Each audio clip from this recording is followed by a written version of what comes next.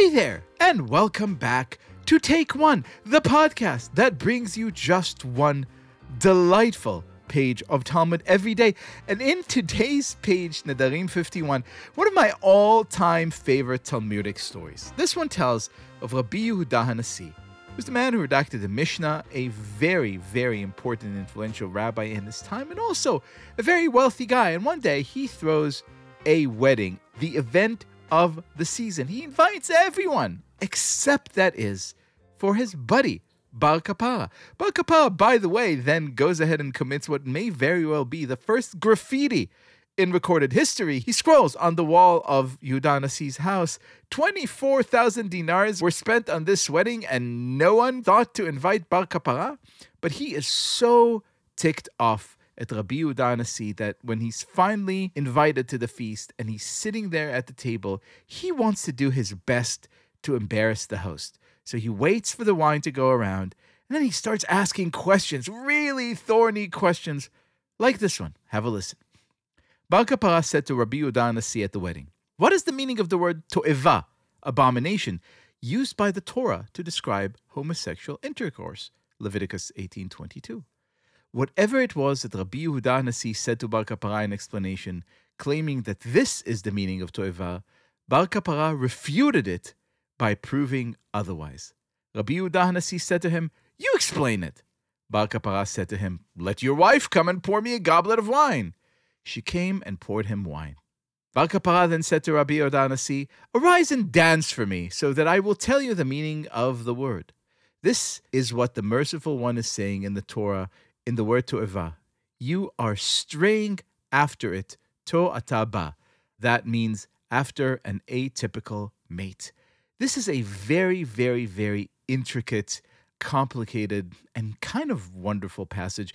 And to help us unpack it, I have the pleasure of welcoming to the show Rabbi Mike Moskowitz, scholar in residence at Congregation Bet Simchat Torah. Rabbi Moskowitz, hello. Hello, my friend. Thank you so much for having me. What a pleasure. Now tell me, we hear the story, we hear, this conversation, the Talmud, a book that intricately records whatever anyone says. In this case, kind of says, Rabbi Yehuda HaNasi said this, and Bar Kapara said that, and it's not entirely clear, and there's dancing, and there's drinking involved, and there's more ambiguity than clarity. Help us figure this out. Yeah, it's a fantastic story. And I think with a modicum of humility, we can acknowledge that it wasn't so clear what the word meant. If Rabbi Yehuda HaNasi is able to say, more than one interpretation, as opposed to trying to bring proofs to support his position, it means that it really wasn't so clear. And what's interesting about the word to'eva, of course, is you find it here very famously around this prohibition of being with a man being with another man.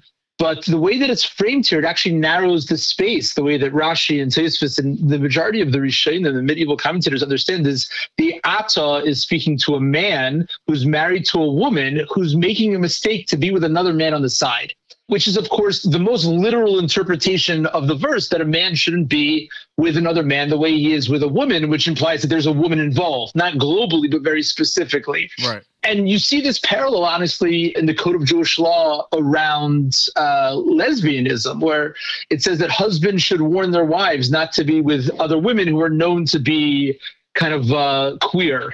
And it's really interesting that there's three people involved, and it's seeing the way in which even Rashi understands this is that it's an issue of znus. It's an issue of promiscuity. And I think there's something really powerful in refuting what I think is a woman's perspective that, I'm not being unfaithful to my husband with just being with this other woman on the side. It's not real. That, gay sex isn't real sex, or, a queer relationship is not a real relationship. And so I'm not actually being unfaithful. And what the Code of Jewish Law is saying, and what the Gemara here is framing, is that no, it's absolutely real.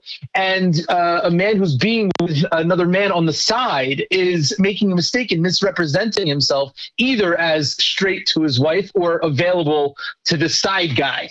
And it's consistent when we see this word to'eva deployed elsewhere, for example, in the prohibition of wearing misgendered clothing, that the to'eva there is not that a person is of a particular gender or representing themselves as a particular gender, but it's really in that prohibition of misrepresenting oneself in order to gain access to gendered spaces for nefarious or licentious purpose.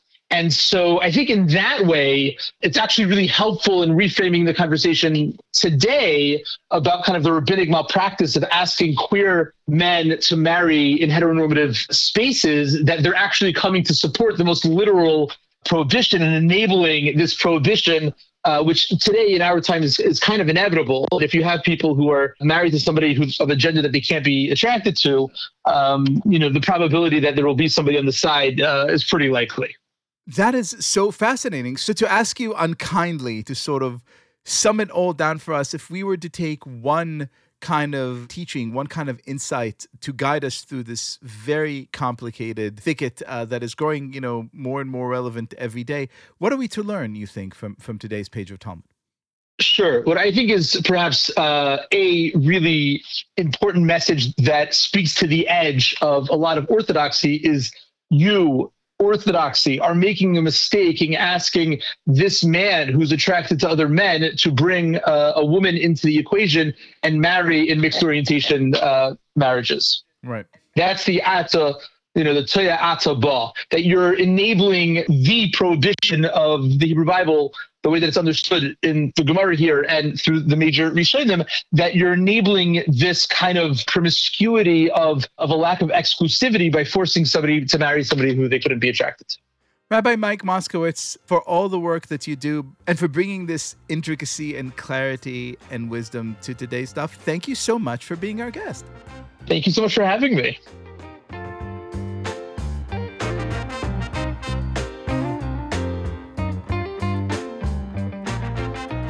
This has been Take One. If you enjoy the show, and I hope that you do, please go rate and review us on Apple Podcasts or on whatever platform you use to listen to podcasts. And get your Take One t-shirts and mugs at tabletstudios.com. Each week, we will be releasing new episodes Monday through Friday, covering the entire weekly portion of Daf Yomi. Take One is a Tablet Studios production.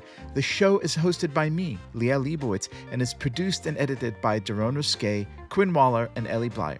Our team also includes Stephanie Butnick, Josh Cross, Tanya Singer, Courtney Hazlett, Robert Scaramuccia, Mark Oppenheimer, and Sarah Fredman-Ader. For more information, go to tabletmag.com/takeone or email us at takeone@tabletmag.com. You could find us on Twitter at TakeOneDafYomi or join our Facebook group by searching for Take One Podcast. I hope we have made your day a little more Talmudic.